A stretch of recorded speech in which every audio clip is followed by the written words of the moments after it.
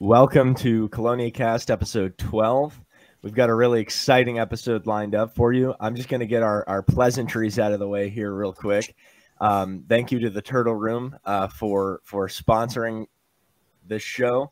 They've been really generous with us, giving us some kind of startup resources for this, and really sort of believing in us to take this and make this something cool. So thanks to people over there. You can visit them at theturtleroom.org and find everything there. So today, and we're also working on some other partnerships that we should be announcing soon, and making our student Colonia Cast fund. So that's something to look forward to.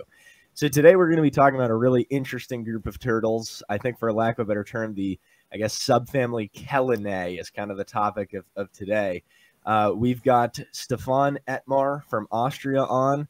Stefan is kind of the authority on these at this point. He wrote the book on Mesoclemys, the toad-headed turtles. He's also a member of the IUCN Tortoise and Freshwater Turtle Specialist Group, and conducted his master's work on the kind of home range of twist-neck turtles and total chelid diversity within French Guiana. He's done an incredible amount of things, a really extensive resume, and we're really excited to talk to Stefan today and learn some stuff about this, I think, pretty underrepresented and not frequently talked about group of turtles. So thanks for coming on, Stefan. Hi, guys. Thanks for coming on. All right, do we want to get into the questions, or? Let's go, yeah. All right, so we always start them off this way. It's a bit of a cliche question, but why turtles? Like, what got you interested in turtles? Well, I'm a 90s kid, so of course I have to tell the story about the Teenage Mutant Ninja Turtles being my favorite cartoon on TV, and therefore I like turtles. But, well, yeah, it's maybe part of this, but actually my family was always very interested in animals, and my grandfather used to take me to like fish trade shows, and for a while our neighbor had his own fish room where I would spend some time and also get some first experience with aquariums, fish keeping and stuff. And when I was like 10 or 12 years old, one of my best friends, he got a little aquarium with red-eared sliders, and I said, "Mom, I want that too." I already had an aquarium at that point, but we never thought about getting a turtle in there. And yeah, then that was the point when I got the first 2 red-eared sliders in there, and from then on, the number only grew of turtles in my aquariums and in my home. Yeah, so that was the start. That's actually really interesting. I like how every one of these origin stories of everybody we have on the podcast involves a red-eared slider. Like, it brings into questions like, what if like the trade with red-eared sliders really helped spark so many people's interests in it? Because I mean, I had red-eared sliders when I was younger, and I think several other people on here have had them at some point. Yeah, you know, nowadays of course, red-eared sliders can't be imported into the European Union anymore, but generally small turtles have been a staple in the pet shop offer, whatever they had on live animals for decades now. And yeah, I mean, of course it created huge ecological problems, also animal welfare problems, but just like you said, many people started like that, and then they became educators or also scientists or conservationists for that reason. So yeah, it's not all that bad, but of course, yeah, I guess the downside kind of is way worse than the good things. But yeah, I mean, maybe with better suited Chelonians for pet keeping, we still would be able to recruit turtle nerds like us and not harm the environment that much. But yeah, that's just an assumption. Yeah. Well, I think that as a gateway animal, it has positive impacts, and I think sometimes ecologically, you have to take it on a case-by-case basis in terms of their impacts, but there's certainly certain things like down here. I do kind of research on the western pond turtles, the southwestern pond turtles here, and I spent months kind of surveying out there, and we use some, I guess, statistical tests to look at if there is correlation between habitat sliders use and the pond turtles use. And we just kind of came to the conclusion based on the data that we had that there doesn't appear to be much overlap in the habitat they use. So there might be some partitioning going on. Now, there's other things that happen within the water column and everything that you can't necessarily account for. But yeah, at least here, it seems like the pond turtles actually sort of dominate. Yesterday, I saw a pond turtle beating up on a slider. So yeah, but it's interesting for sure. But I would say that, you know, the way that a lot of people get into turtles is a lot of them through the slider world, but also I think for me it was kind of more through the books and reading about kind of the diversity, and that's certainly one that we've heard before. But I think that, yeah, you know, the species that are really kind of unique and not really talked about frequently are the ones that kind of attract a lot of people as well, and maybe more of a healthy way, I guess, because you know but I guess that's sort of a good gateway into, I guess, talking about sort of your specialty, Stefan, and the mesoclemy. So what kind of work have you done, and what species do you kind of focus on in both research, I guess kind of predominantly research wise? What kind of stuff have you done? Yeah, well, as you already mentioned in the beginning, I did my master's on Keelits in French Guiana. And yeah, I chose the twist neck turtle because it's also basically pet trade induced, because twist neck turtles are a staple. They are offered at reptile shops quite frequently, in America much more than in Europe. In Europe, in the last few years, I haven't seen a lot imported, but they still are. But it's a turtle that many people maybe know, and you know, some of the collectors that want to have it all, they have some in their collections, but almost nobody really bred them, or nobody breeds them on a regular basis. And so I thought, man, the University of Vienna, where I studied, they have regular field courses in French Guiana, because yeah, they do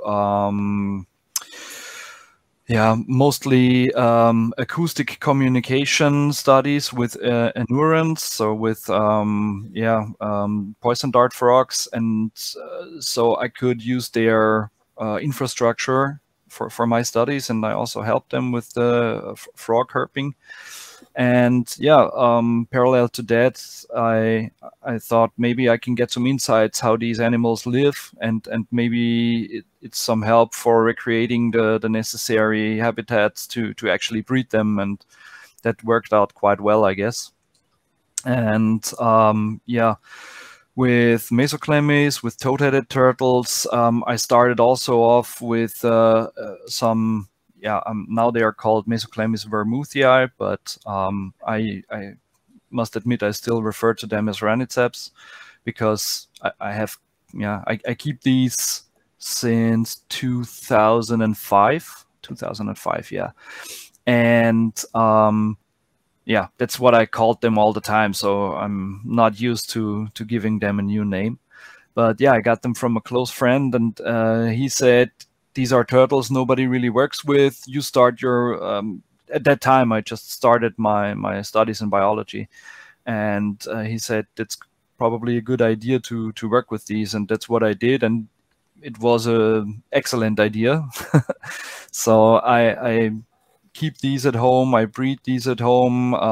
I used some data from my keeping experiences for my thesis. And yeah, unfortunately, I wasn't able to work with Raniceps vermouthii in the field yet. But I found some closely related Mesoclemis nasuta in French Guiana. And so I could get a better understanding how I should keep my toadheads at home, for example. So for me, it's always important to have a mix from taking the experiences you make in the field, translate them to your keeping and breeding, and other way around. It's good to know the animals from ex situ keeping, because then you will notice differences in behavior that could actually lead you to new insights or new ways to find them in the field.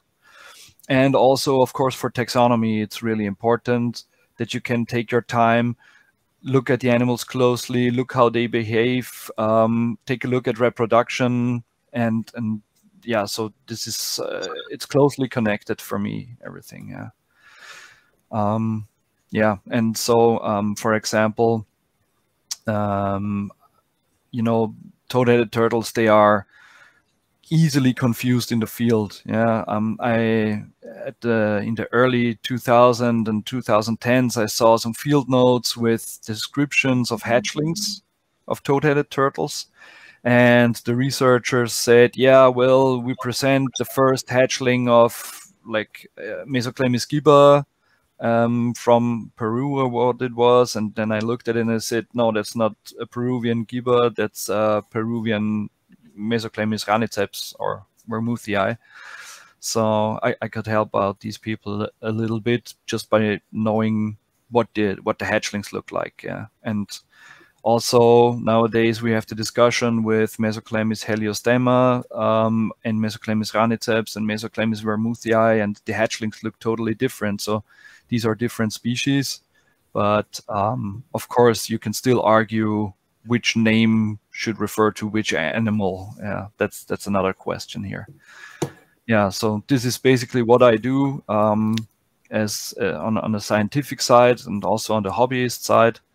I work with mostly South American side-neck turtles, but I also have some phrynops, so the large ones, the large side-necks from South America, and some Asian turtles. And yeah, my love on second sight actually are Claudius angustatus. So I think in English it's narrow-bridged musk turtles. So yeah, I never wanted to go into keeping kinosternids that much. They were never of interest to me. But then I got my hands on a hatchling one day, and yeah, from that day, it chewed its way right into my heart. So now I'm breeding these as well, and it's a really fun species to work with, because they can do so many different things, like estivate, or they can look into like different directions. They independently move their eyes and stuff. And yeah, they are clowns. Every time I walk in front of the aquarium, there's something going on, and they follow me closely. And yeah, just a charismatic species. I don't want to miss working with these. Yeah, I don't know if that's already a little much of me babbling around. Yeah, I think it's a good preface for kind of all the things we're gonna sort of dabble in here, or at least some of them, with our times. But I guess we want to maybe take a step back to you talk about doing work with platemes for your thesis, or I know that you've published on them before with the home range. I'm just curious, kind of what you learned there. That's another group of turtles that's sort of within that Chelinae that's sort of closely related to toadheads, but another one that's sort of not, acknowledged a lot. But yeah, just sort of what did you learn about them? What are some interesting things about twist neck turtles that you? Yeah, the most surprising thing, I think, is that I learned that they are pretty terrestrial. You usually think of side neck turtles as basically aquatic species.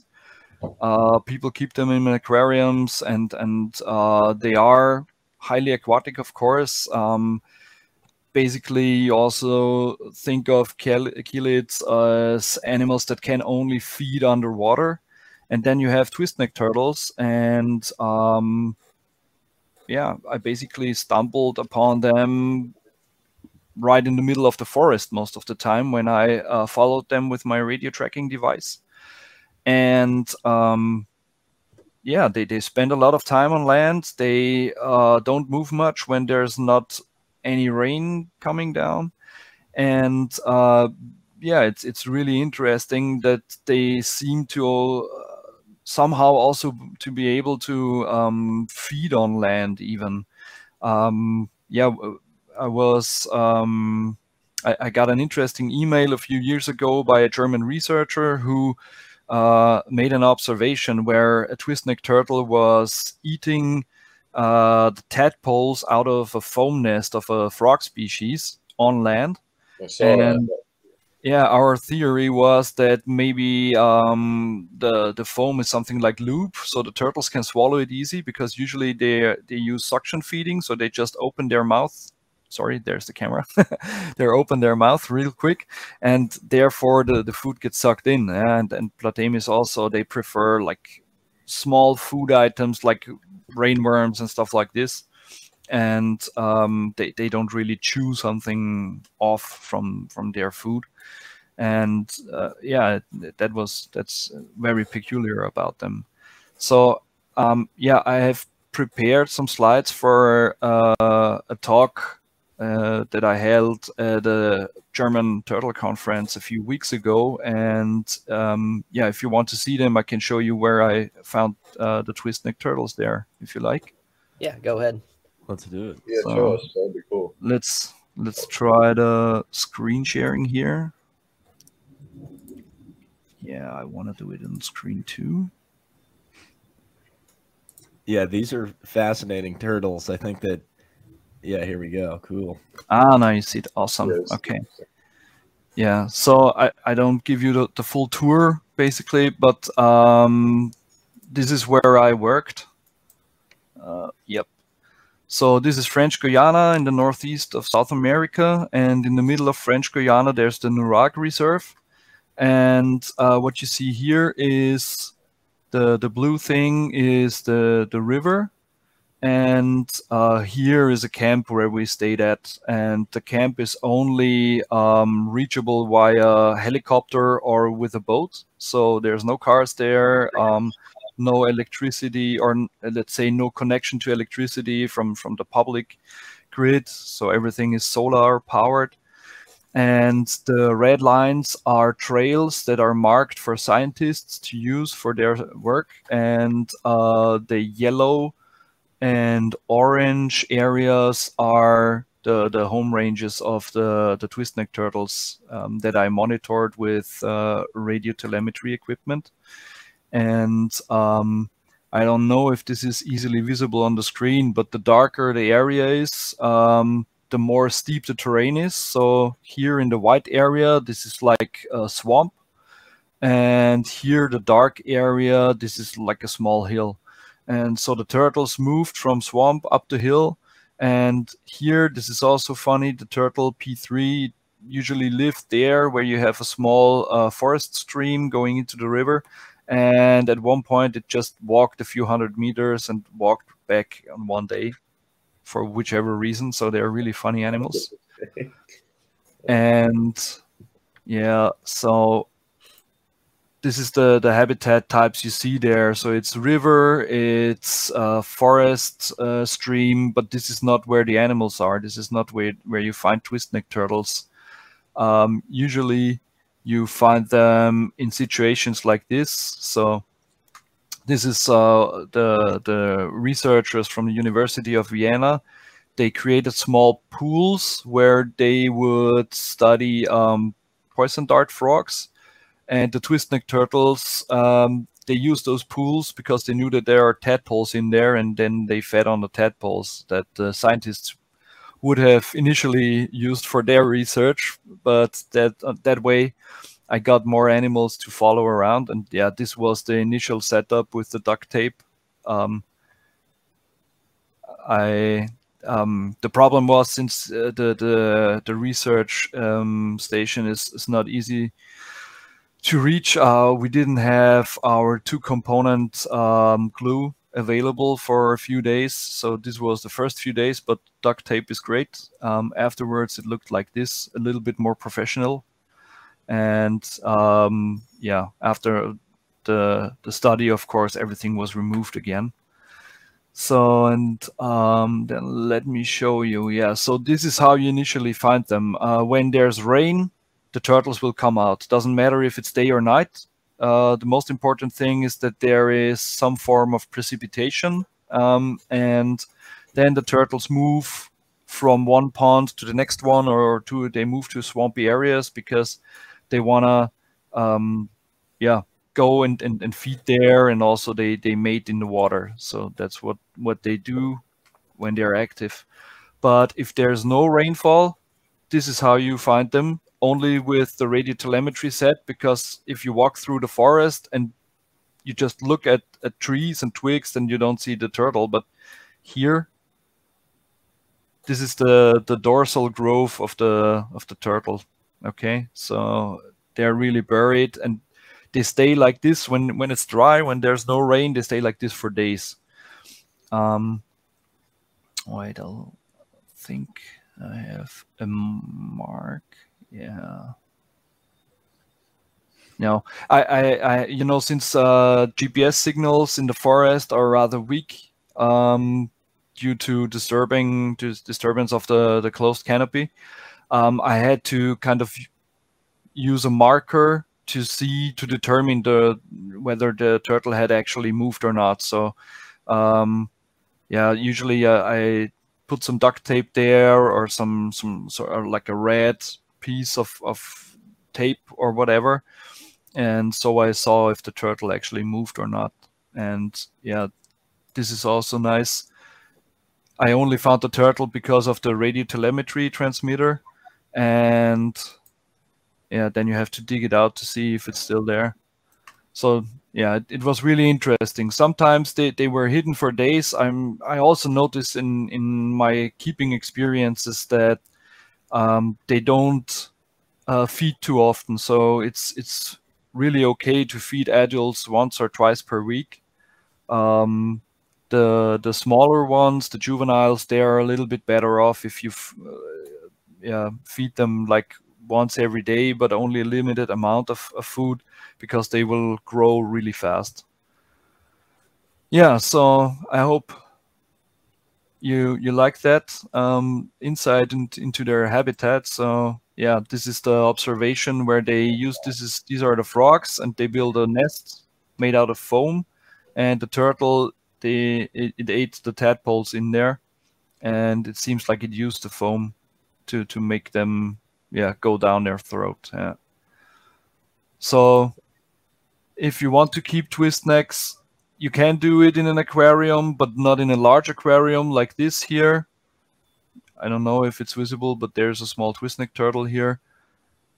Just because you find caimans in nature as well, where the twist necks are, it doesn't mean that they are always in the water. So you do need to have a giant land area, and for example, at home, my land or let's say the whole terrarium looks like this. It's a large plastic container, just like those turtle tubs you have in America. And here I have a small water basin.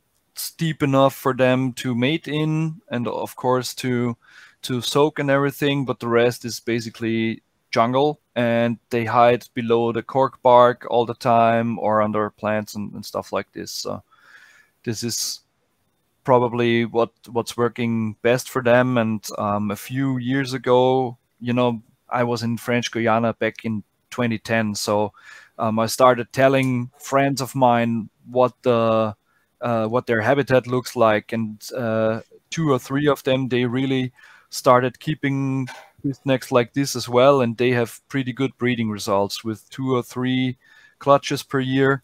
Although, one clutch is only like 1 or 2 eggs per clutch, usually only one egg per clutch. So you can't really mass produce this species, but it works way better if you keep them terrarium style and not like fully aquatic. Is there a certain ratio of like males to females that you find works best, or like do you keep them individually, or?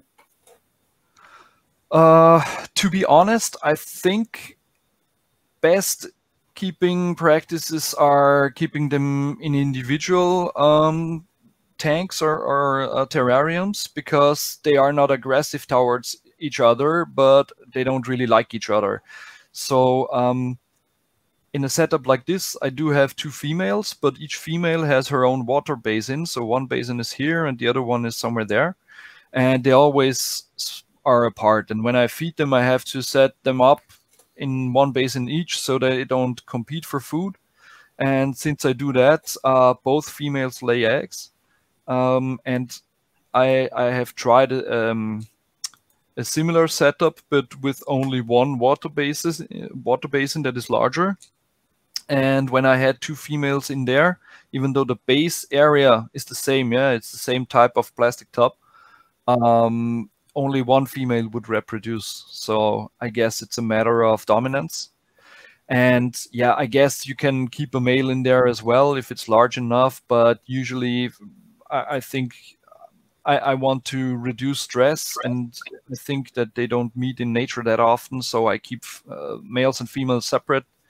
And I only introduce the males to the females every once in a while, like every few months. But then sometimes I introduce like 2 males and 2 females in one tub, because then I try to create some competition among the males to ensure fertility rate. And then after 2 days, everybody goes separate ways again. That's awesome. This is amazing. Some of the photos and the field work seems like incredible out there.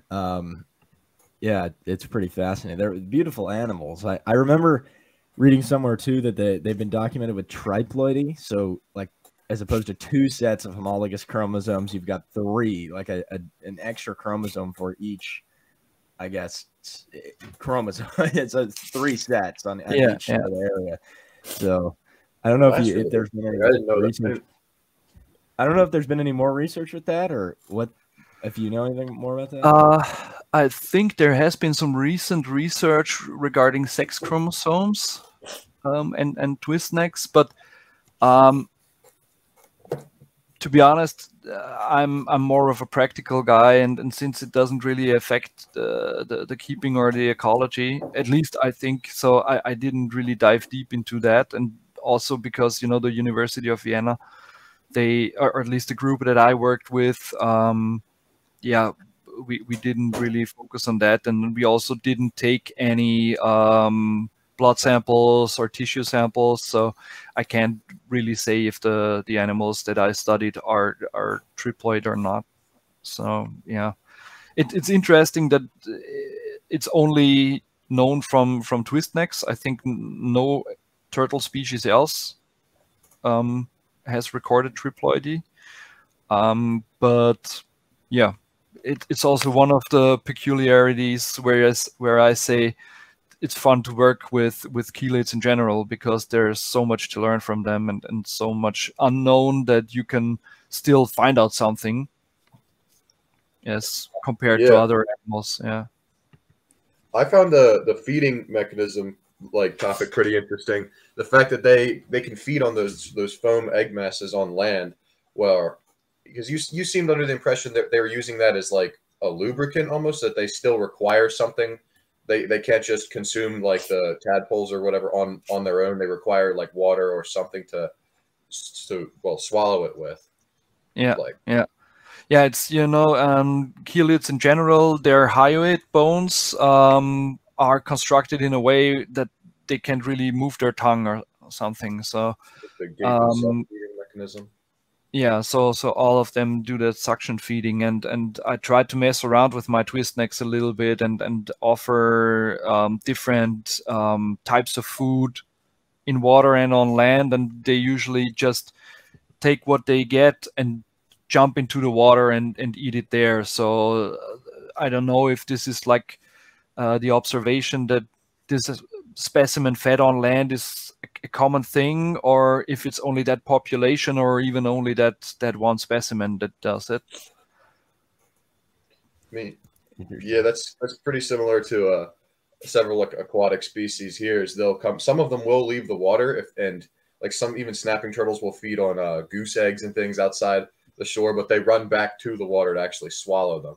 It's not like a true terrestrial species like box turtles, which they can feed on land and they do not require any like water or anything. They have the structure to swallow it on their own.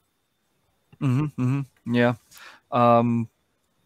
Incidentally, there's also a group of scientists at the University of Vienna. They are more the anatomy guys and not the ecology guys. And they studied turtle tongues and turtle hyoid apparatus to determine which one is the like evolutionary newer thing. And I think what they came up with is the theory that the more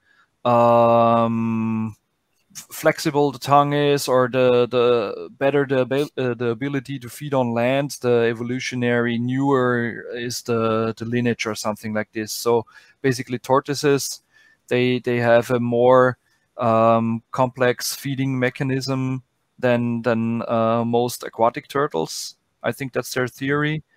And yeah, they did some super cool hyperspeed X-ray videos with mata-matas where they documented how they ingest their prey, and you see the fish darting into the back of their throat, and then they have a really like 3 times the size of their regular size of their throats, and then they expel the water out of their throat, and then the fish goes back and forth in the throat until all the water is gone, and then the turtle starts really swallowing the fish.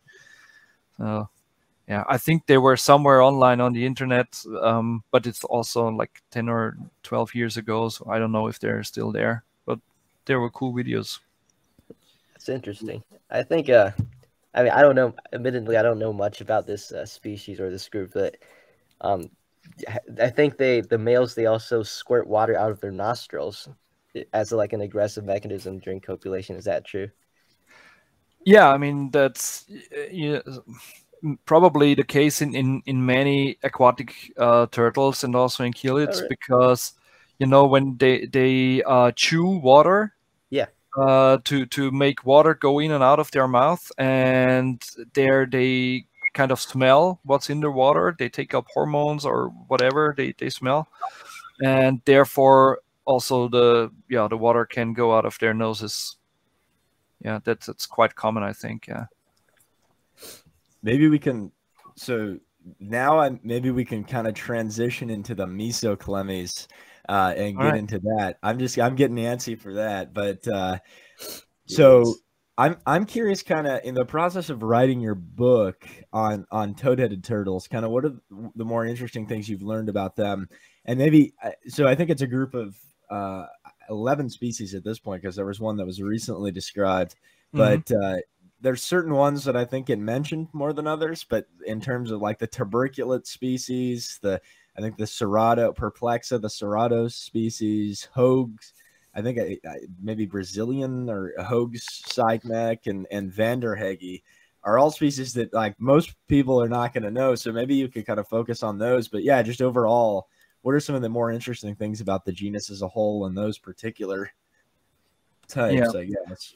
So yeah, when I started working with toadhead turtles, I tried to gather as much literature as possible to learn maybe from breeding reports and or maybe get some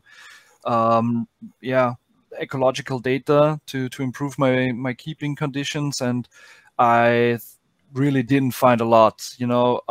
For I don't know how many decades, the Peter Pritchard's book, The Turtles of Venezuela, was the only real reference for natural history of basically South American chelids in general.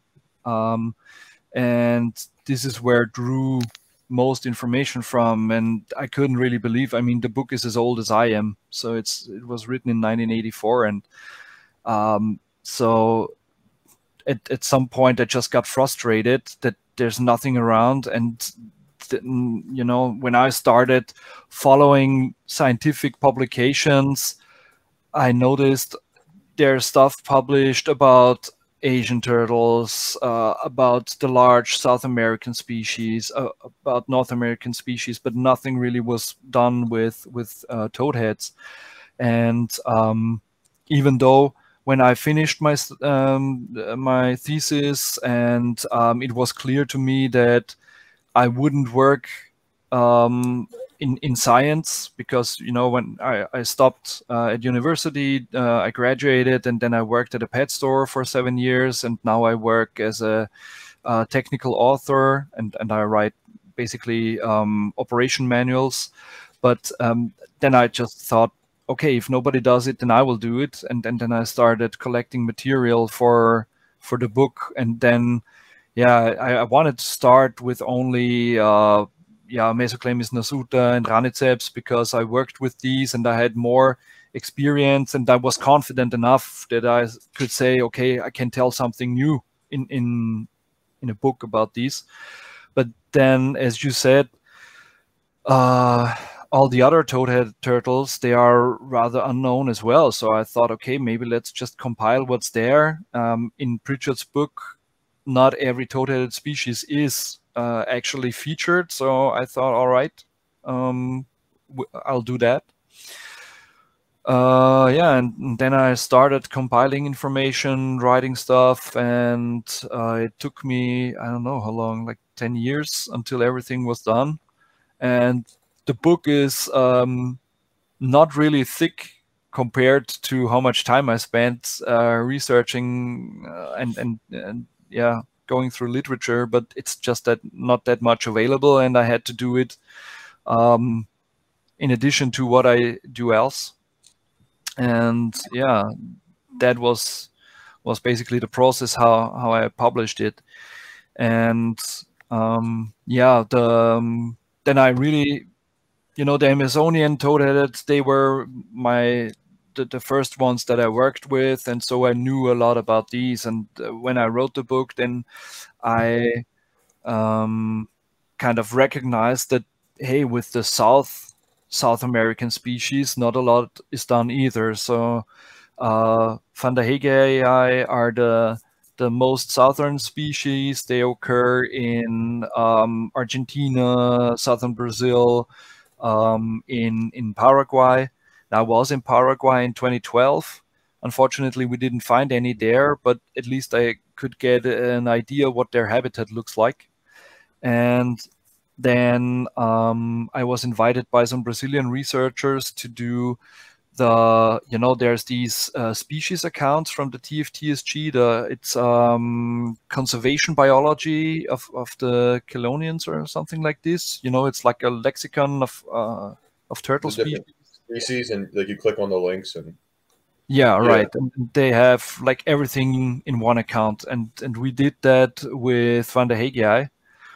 And it was interesting to see when the other collaborators shared their pictures that the Brazilian Vanderhegeii look totally different than the Paraguayan ones. So I didn't write a lot about it in the book because I didn't do any scientific study on this. So I didn't sample anything. There's no DNA to confirm that. But I wouldn't be surprised if Vanderhegeii would be split up in the future, because I think in Brazil there's a lot of diversity still to be discovered, and the animals are referred to as Vanderhegeii only because there is not something else to call them.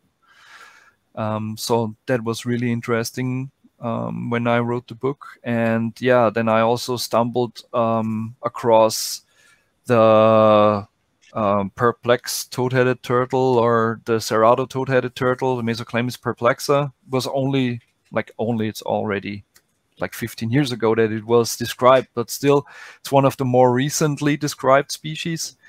And it's a toad-headed turtle that doesn't occur in rainforest. It occurs in mountain streams, and that's also really different. It's a totally different ecosystem that they use. And when I did research for the book, then I found out that there are records of mountain sightnecks, or whatever you want to call them, from mountain ranges that are 1,000 kilometers apart, so like a few hundred miles. So how do these get there? So how are they related? That was also interesting. And yeah, to date there's no publication about that, but I wouldn't be surprised if there are either more species to be described, or if more work is done, that it's found out that Perplexa is probably spread out way more across the Brazilian east or northeast, where there's not rainforest cover, but yeah, Cerrado, which is like a dry region where they only have limited water areas and stuff like this. And yeah, I don't know if you want to see these pictures, but I brought some as well, because I was in Brazil in 2020, yeah, right before Corona hit. And it was really interesting to see that. So I'm still sharing my screen, right? Yeah, we can see it. Yeah. So I was in Chapada Diamantina National Park.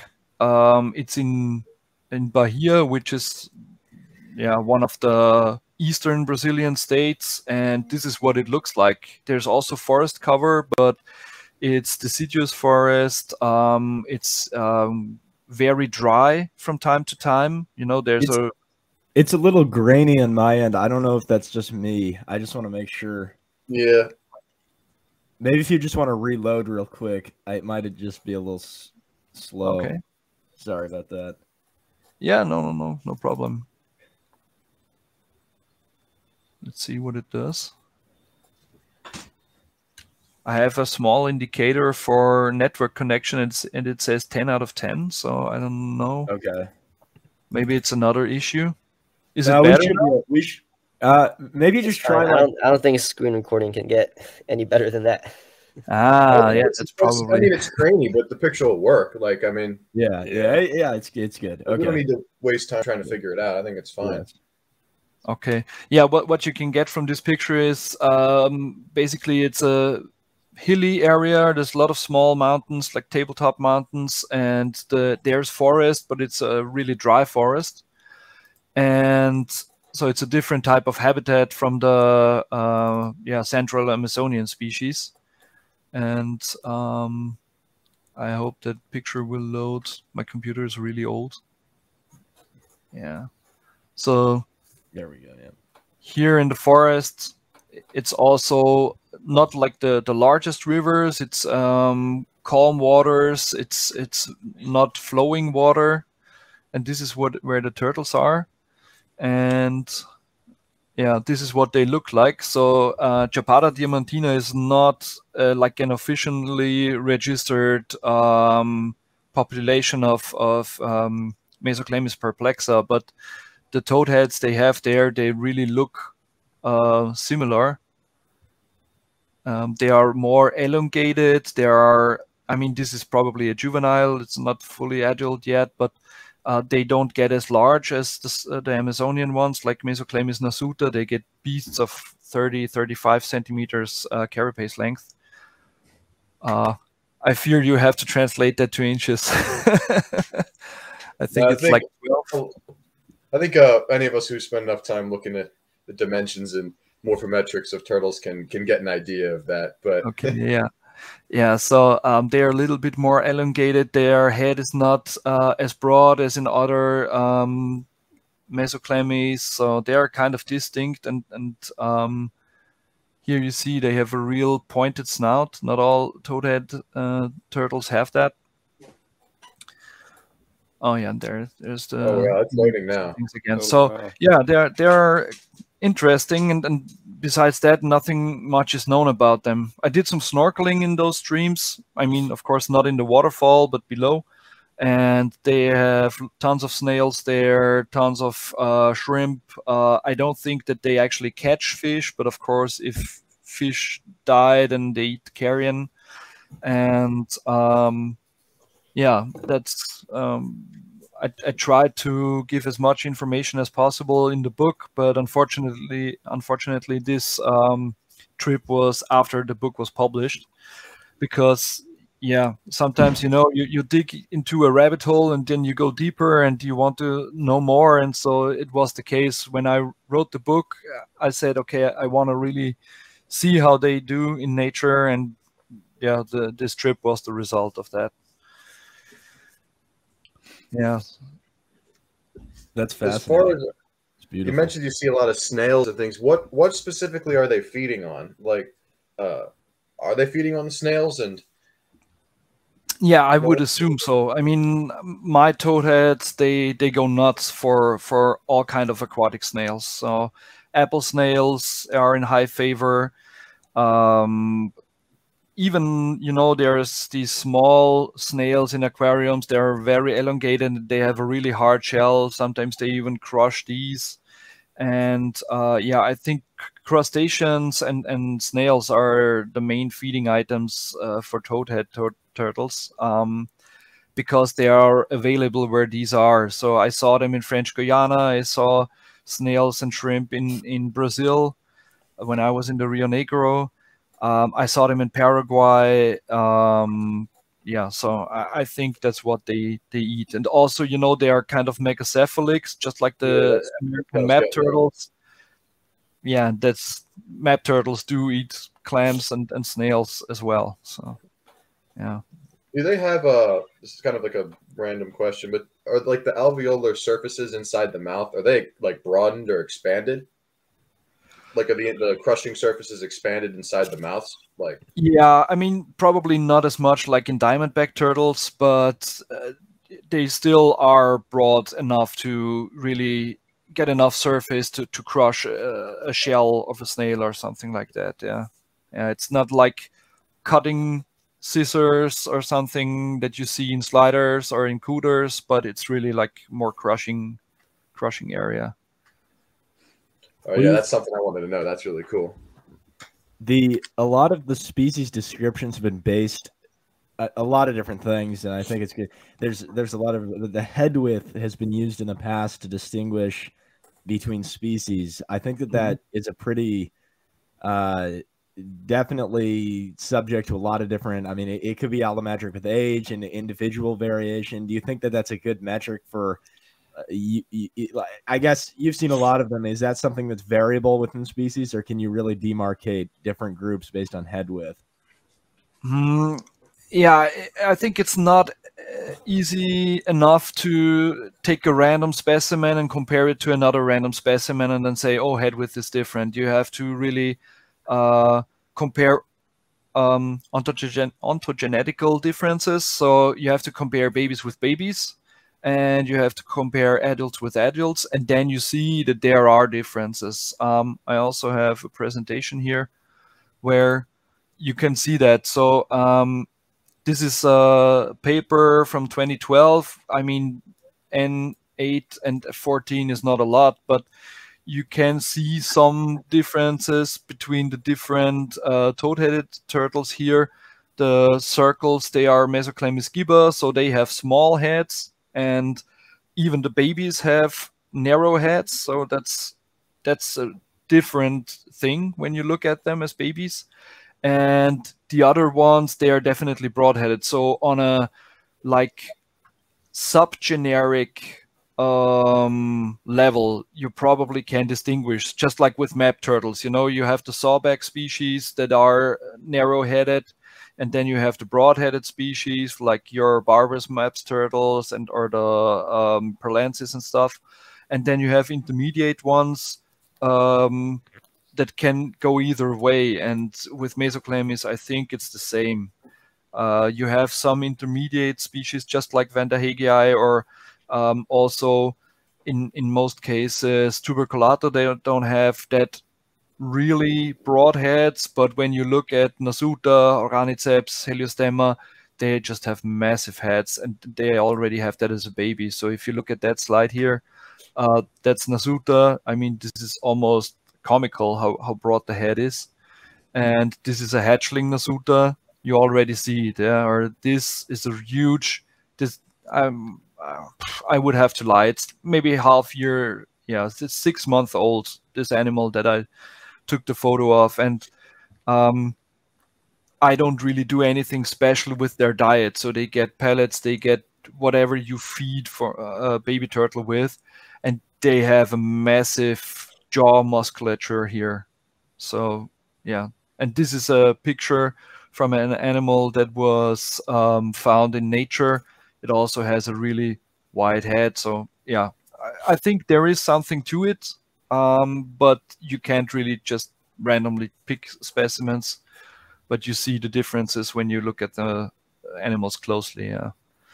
And when we talk about ontogeny, we also see a lot of change in color, and the color change is unique about the species. So yeah, here it's Raniceps, now it's Vermuthi, whatever. But these always have those 4 lines, 2 on the side, so one here and one on the other side, and they have 2 lines on the dorsal side of the head. So here that's a juvenile, and this is an adult. You still see at least a little bit of a line here and here. And this is what we used to call heliostemma.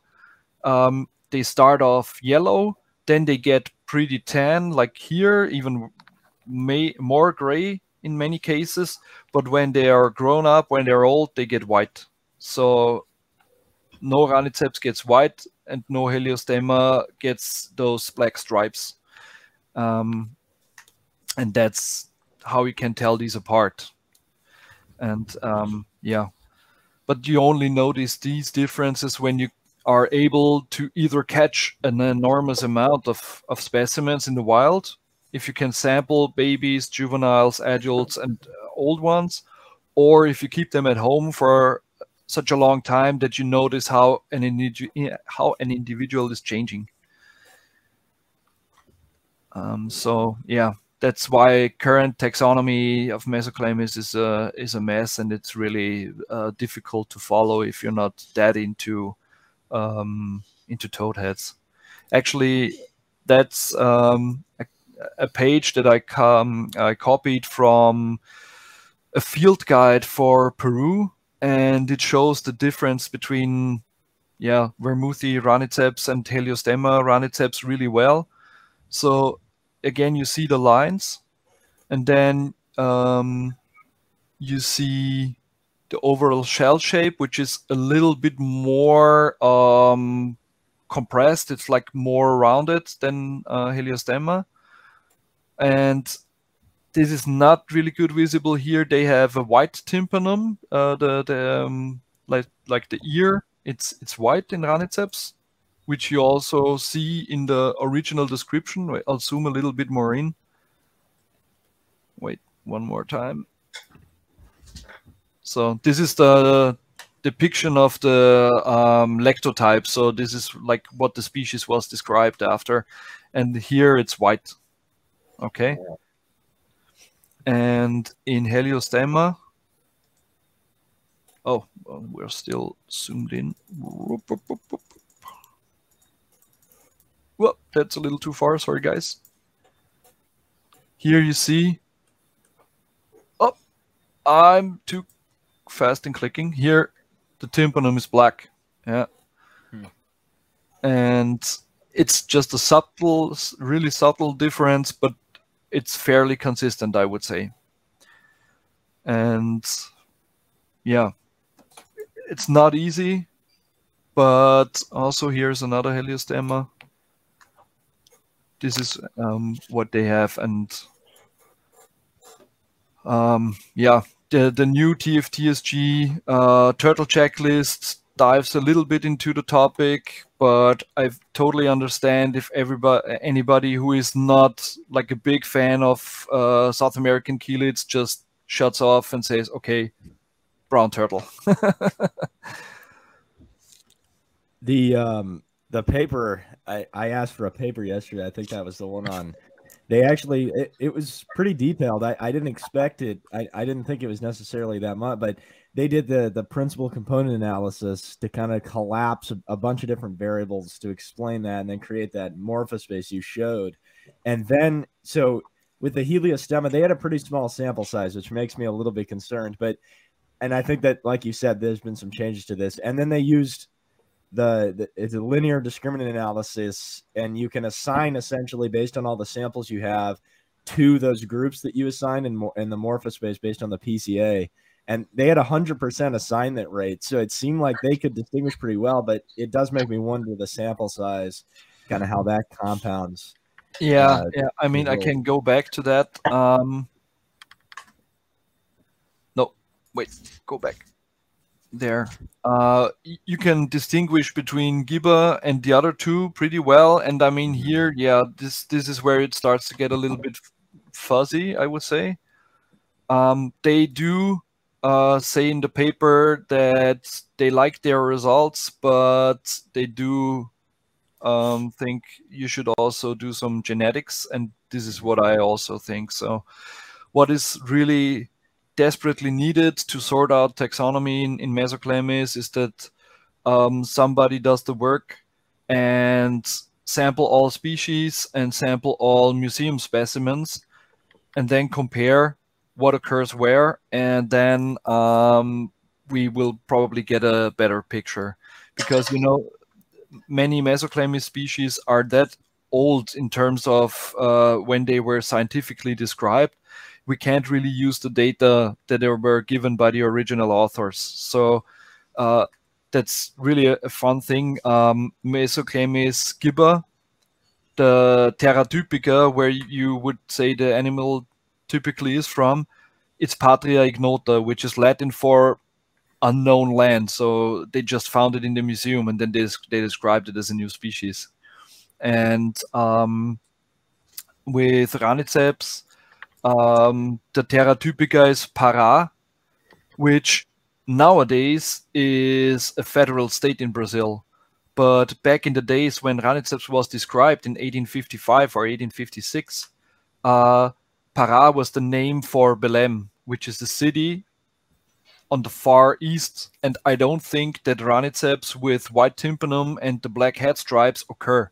So this was probably the port where the animal was originally exported from.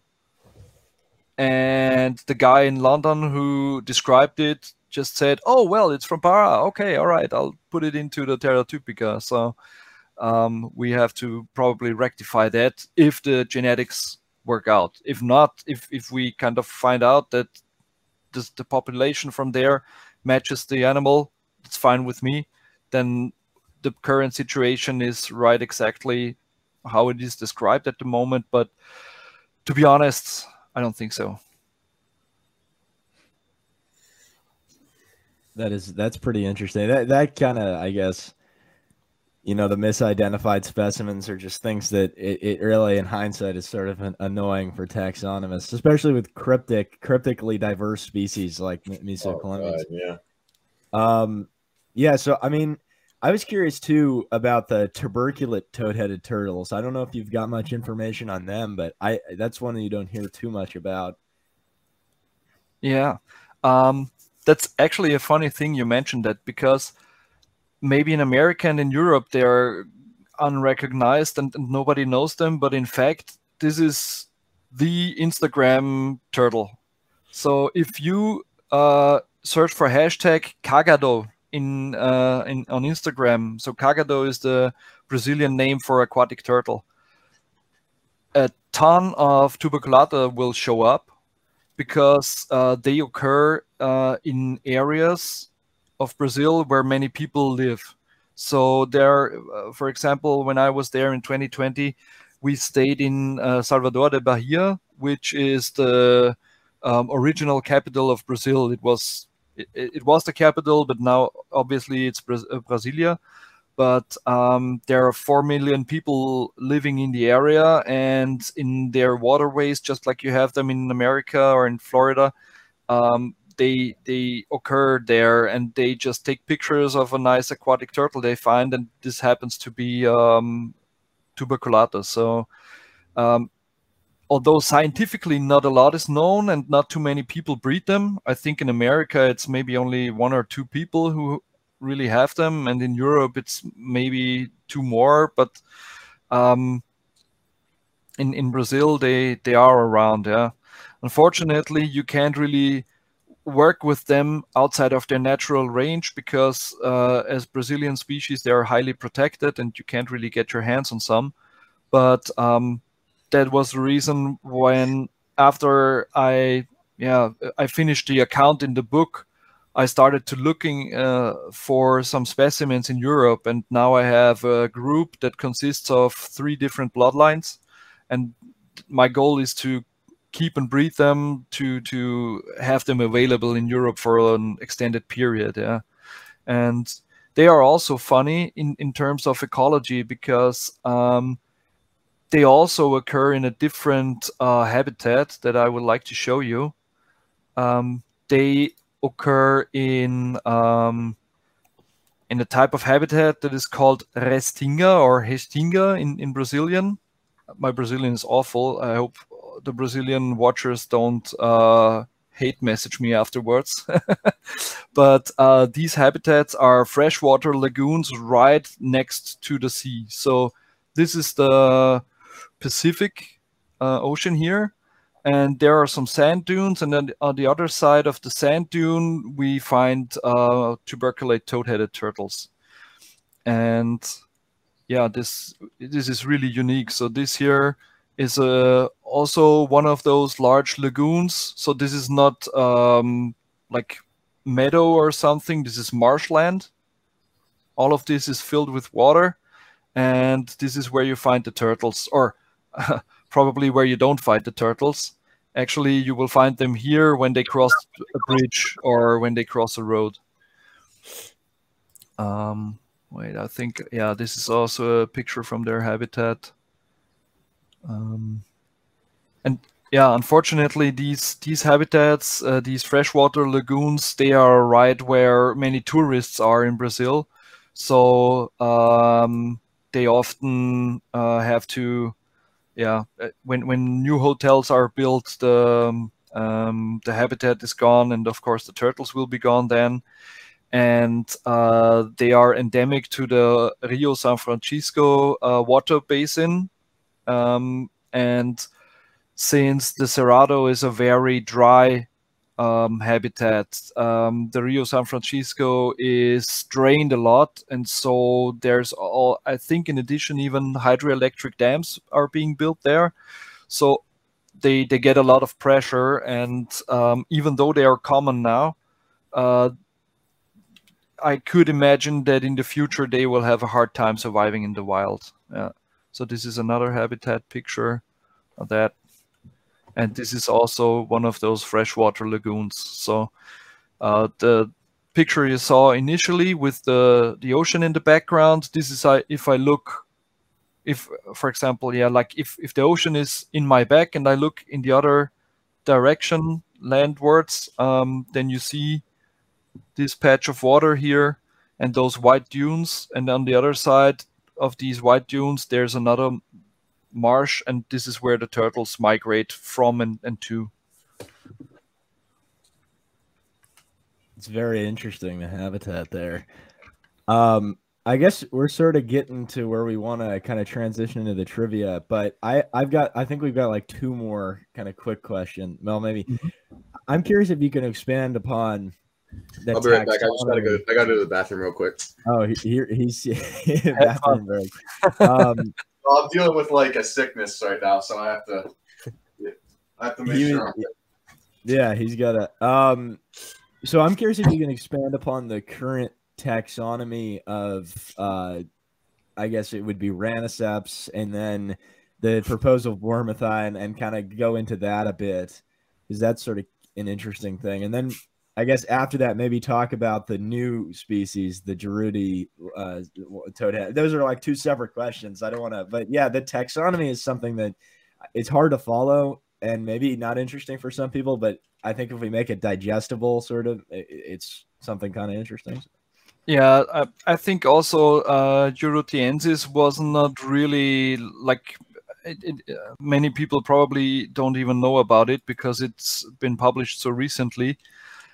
Where do we start? So actually, yeah, here it's probably a good idea. So we have that discussion about the difference between Heliostemma and Raniceps.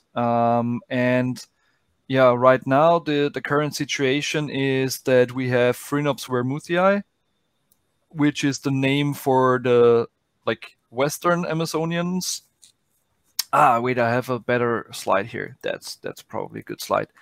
So you have Mesoclamis vermouthii. This is the brown area, and we have Mesoclamis raniceps, which is the green area. The blue one is Mesoclamis nasuta, so we know that they are distinct, and they are also biogeographically distinct because this is the Guyana Shield, and so there's a whole different ecoregion with different species occurring there. But we don't really know the delimitation of the western and the eastern toadheads. It's always said that they occur in symmetry, but I gotta admit I don't really know if anybody has ever found these two species in the same habitat. So they probably share some areas, but not the same habitat, I would say. And in addition to these two, there's now a third species, which is called Mesoclamis eurotiensis, and it's supposed to be different.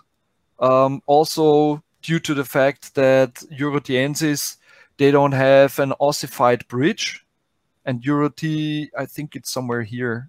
I have to cheat and look on Google Maps real quick.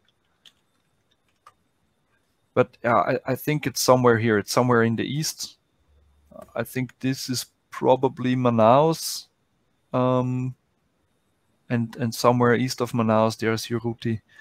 It's a city that the species is named after. Eurotiensis. And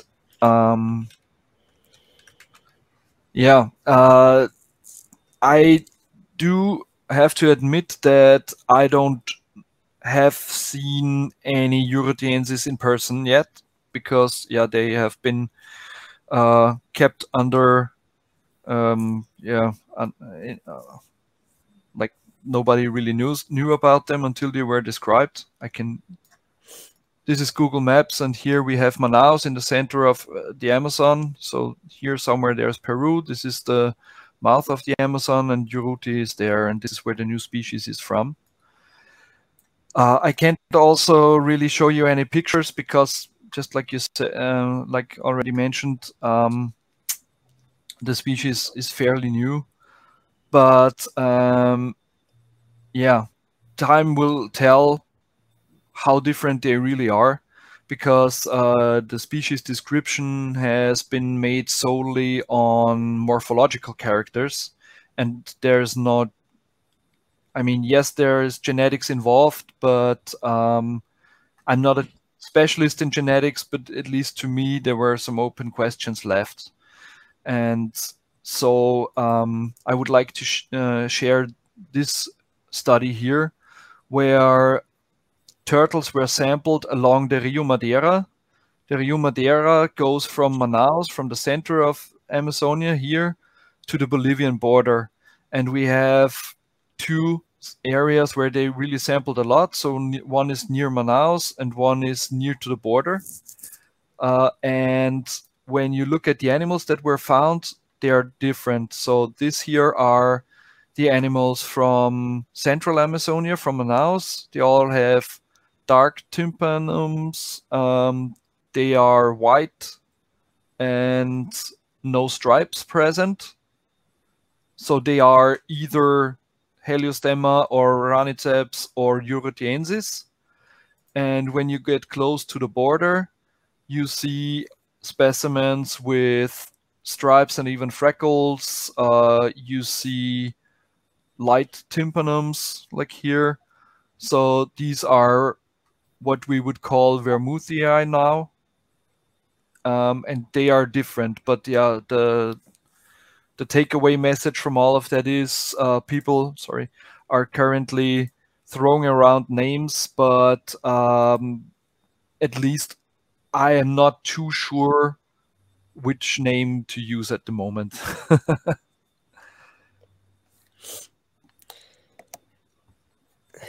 Yeah, I right. hope that kind of answered your question, or maybe got some more insight for you. But yeah, I don't have the description of Euroteensis at hand, I must admit, and due to the fact that my book was published in 2019, of course, I don't even have any picture of them in there.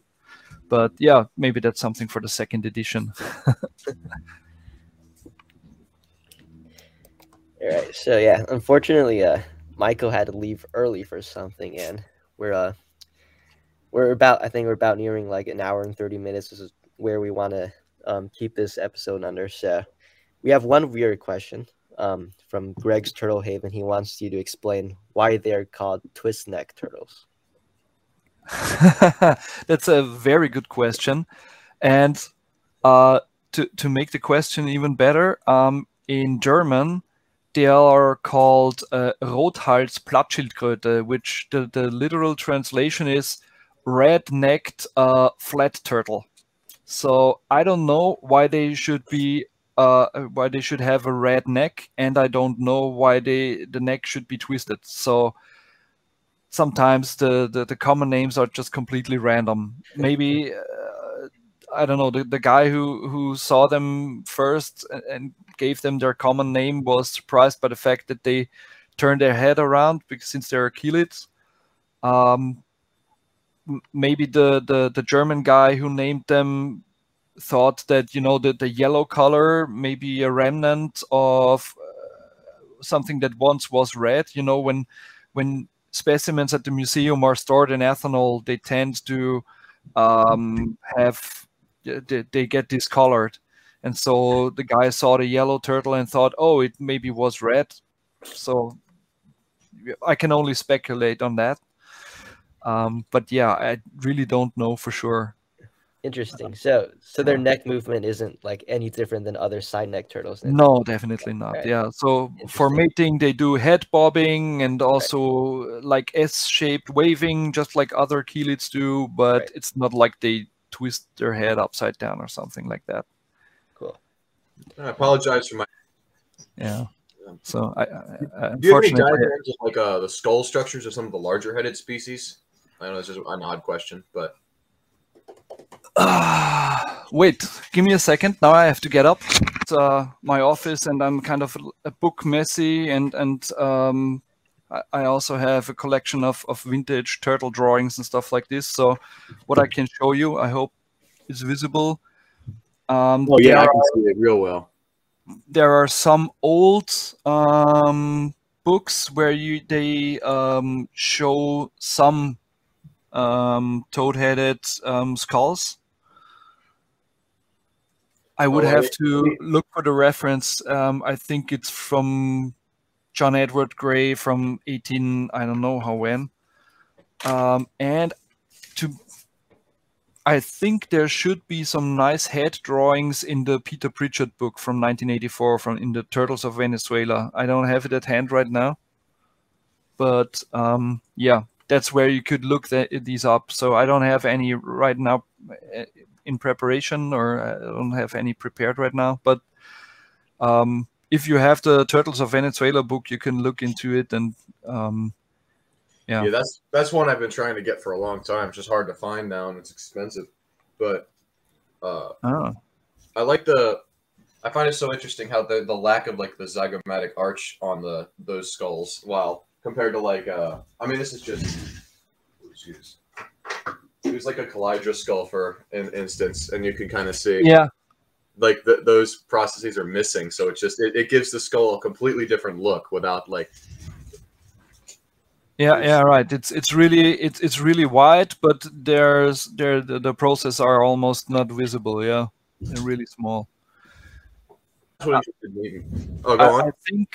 I think I know where I have the Pritchard book stored. I'll be back in 30 seconds. So boys, don't take antibiotics on empty stomach. Apparently that's a bad thing. So apologize, I didn't find it in my hurry. One more chance here. No, sorry. That's disappointing. Okay, sorry for the bad preparation, guys. Yeah, You're good. we really like the presentation. I think the visuals are going to be really good for our viewers because these aren't animals that are easy to look up or understand. Yeah, I think the visuals were really, really beneficial here compared to a lot of times we're talking about more well-known or like American species. People already know what they look like, but this is these animals are completely foreign to many of our viewers. Yeah. I mean, they're probably foreign to a lot of people, even probably where they occur because they are so secretive. They probably don't see them all the time. I mean, except for tuberculata, which, as I already mentioned, are pretty dominant on Instagram and also iNaturalist. All right, do we have any more questions, or do we want to get into the trivia section? That's Let's the keep only going viewer on the question. trivia. We just had the one. All right. So do we want to like do maybe 3 on our side and 3 from Yeah, that Stefan sounds and good to do me. a volley? Yeah, we should do that. Keep it kind of short. All right, so I guess I'll explain kind of what we do, unless I don't know if Michael messaged you in advance, but towards the end of each episode, we'll do like a segment where it's typically like us versus whoever the guest is, and we try and just ask questions that have some sort of relevance, but can also be obscure and kind of like stump each other, but not. I don't know. We not go too crazy with it, and like so just so our viewers can learn something and have a little fun too. All right. Yeah. Michael mentioned something. I hope my questions are not too specific, but yeah, we'll see how that goes. Oh, it's gonna be fun. I guess so. We'll come up with 3 questions. I guess you can come up with 3, and we'll just do an alternate. Like one of us will start, and the next will go with one.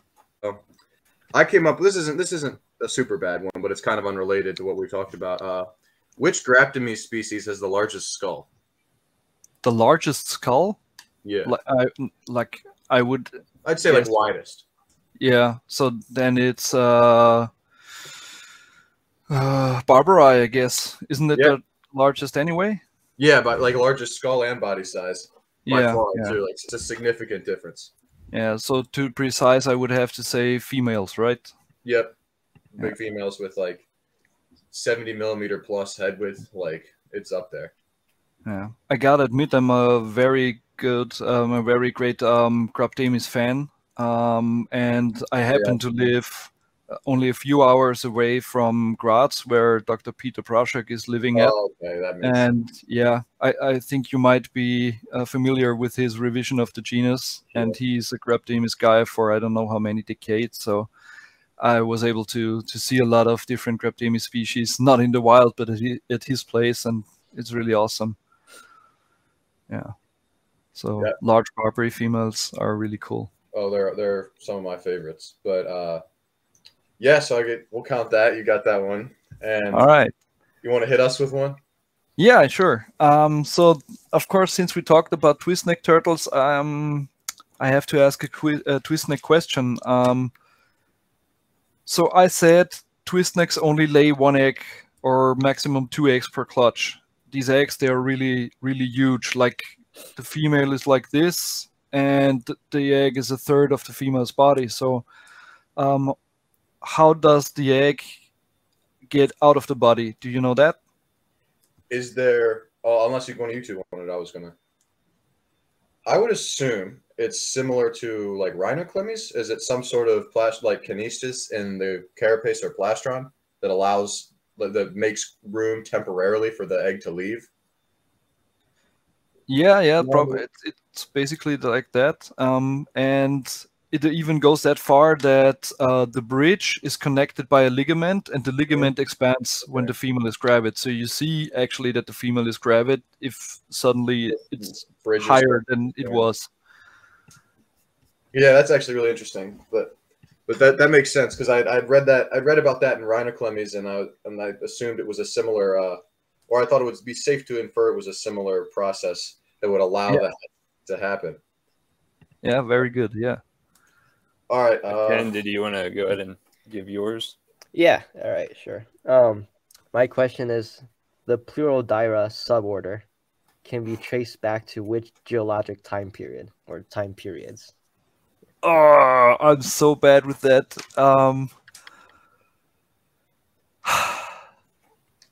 I don't know. I have to guess here.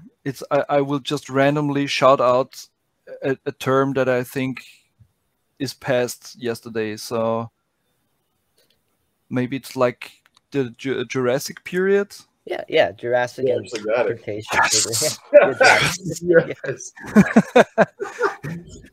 All It's right. like I know Jurassic and Cretaceous, so that's my periods I can go for. It was 50-50. Nice. Yeah, now I also have one more really specific one about anatomy or physiology better. So I mentioned that Claudius can move their eyes independently of each other. Mhm. Do you know any more species of turtles that can do that? Any ideas, boys? Hold up, I'm thinking.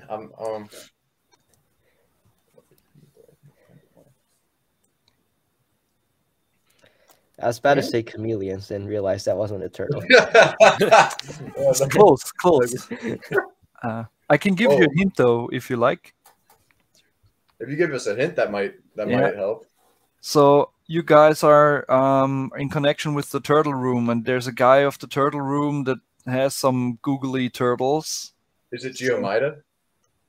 Yeah, right. So Spangler Eye can also focus on this eye and go to the other side with this I eye. had a feeling, yeah, because I was like, oh, you're probably talking about Anthony, aren't you? Yeah, the Geomida. That's Yeah, actually really interesting. I think that our viewers are really going to like that. So, One yeah, last it's question. not like a chameleon, like completely different, but you Yeah, see that they gotcha. focus somewhere else. Right on. So our last one. What extinct fish clade likely led to modern tetrapods? What extinct fish?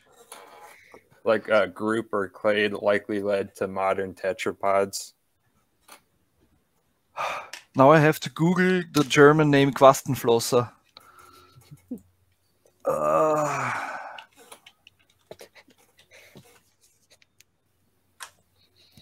Coelacanthus. Is this the... I hope it's the correct English name. Wait. Let's see if the English one... Yeah, Coelacanth is... I don't know if this is... I believe spell it's it right? the Ripidistia. They're both Sarcopterygiae, so like you're kind of on the same track. It's like the okay, fishes, like so you were close, but I mean, or maybe it is. I don't know. If I'm wrong, you can blame it on Dr. Mark Kirshner since he taught me it. But I'm quite sure you're probably more correct than I am. It was just I'm just firing out what I thought could be correct, but my paleontological horizon is Jurassic Park. I think like the new Jurassic World Dominion is coming out this summer, so oh yeah, I'm looking forward to that. Yeah. I have a 6-year-old son, and I'm thinking if I can take him, but I guess my wife won't allow it. all right. Yeah, you got your last question? Yes, I have one. It's probably easy, but I'm from Austria, from Middle Europe, and we don't have a very high diversity in chelonians, but we do have one species, and it actually occurs in Vienna. So do you know the name of that species that we have in Austria? Is it the one you guys got it, or you want me to? I think I've got it down to the genus, but I don't know like what species it would be. Is it the European pond turtle, Emys orbicularis? Yeah, right. Yeah, we one of our neighboring countries, they have testudos as well. They have tortoises, but yeah, we only have that aquatic one, right? So that just about wraps it up here. Thanks for coming on. I know that it's been like almost an hour and a half, so we really appreciate you taking the time out of your day to come talk to I think we had a really turtle nerds. A really beneficial discussion today. That's a very like obscure group of turtles that lot of people that a lot of our viewers are not going to know much about, and even us, a lot of us are not as well versed on them as we should be. But yeah, it was a really good conversation. So thank you for coming on, and Yeah, thanks for the invitation. It was fun doing that. I'm old. I never did something like this before, and I kind of like it, I must say. yeah, Great. it's just been gaining momentum every time. Every week we do one of these, and it just gets even better. So yeah, nice. So yeah, have a lot of success with that. I hope you have some interesting guests in the future, and I'll definitely be watching. awesome. And I actually don't have your book yet, which I really need. Now that I saw this, I'm like, now that we had this conversation, I'm like, wow, I really need to Where get can that. people find it? Yeah. I think there's 1 or 2 sellers in America that have it, because it was published by Chimera. Wait, there is it. It's a The German Chimera? specialized. It's a specialized book publishing company and bookstore. So you can order it from Chimera internationally, or from American dealers, or I can also. I have a few of these at home, and I'm happy to sign them or dedicate them to you. I just have to, I have the regular postage rate, so shipping to America is probably $25 only for shipping. But maybe if I don't know, like 2 or 3 people at the same time want the book, we can ship them there to one point, and then you distribute it on your own, because then you can save some on shipping, I guess. So yeah, or whoever is interested, message me on Instagram, for example. And if you're in Austria, you can have some coffee at my place, or a beer or 2, and then you'll get the book as well. No problem. Awesome. We'll link your social media to all this too. Yeah, thanks, guys. Yeah, I'll probably direct message you after this, because I'm interested in getting the book. So yeah, sure. No, we can work something out, I'm sure. Oh yeah. So I guess we'll end the recording in a sec. Yeah. Great. Thanks for coming on. It was Thanks, guys. it was great. Seeing all these turtles. I learned a lot. This is a group of turtles I know nothing about, so I was very, very glad to see this. That said, this episode is concluded. I'm going to end the recording, and there you go.